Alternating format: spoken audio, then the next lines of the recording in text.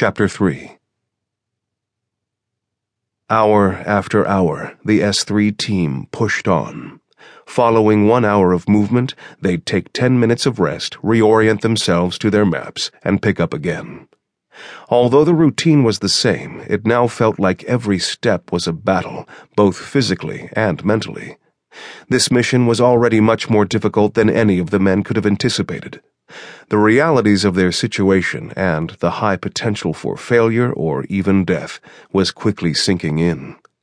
That realization, in addition to the growing fatigue and unrelenting harsh elements, had them all headed in a downward spiral of self-doubt. And despite each man's desperate desire to disguise it all, the wear and worries were starting to show through. Truck worried whether his knee would hold up.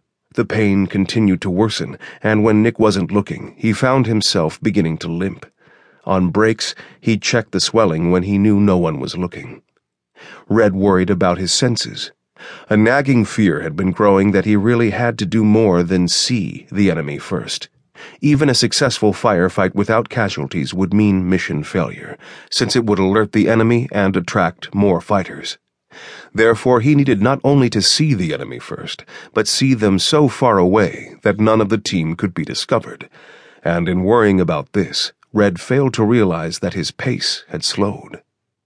Marcus continued to psych himself up, mentally preparing for whatever would come. He was easily the biggest man on the team, easily the strongest, and he wasn't toting a machine gun as Truck was. Without question, if someone was hit or killed, it would be Marcus carrying him out. And with so much weight already on him, this was something Marcus wasn't looking forward to. His pack was already testing his limits, and so he took deep breaths and told himself over and over, "This ain't shit. Nothing can break me. This ain't shit. Nothing can break me." Inside this mental repetition, Marcus maintained his stride in rhythm with his words. Nick fought the impending doom he could feel coming. It reminded him of the time he and his spotter had entered Afghanistan on what would be their final mission.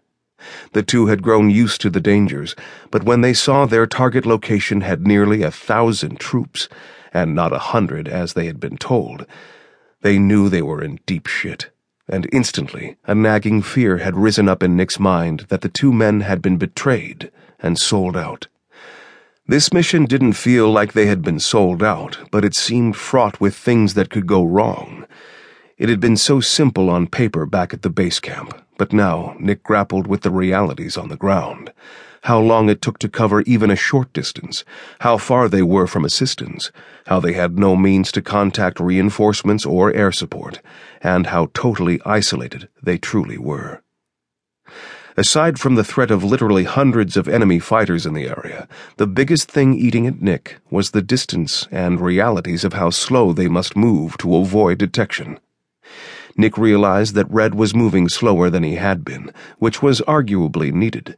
If they killed one man, others would soon know, even if they didn't hear the silenced shot. And once they knew, the hunt would be on.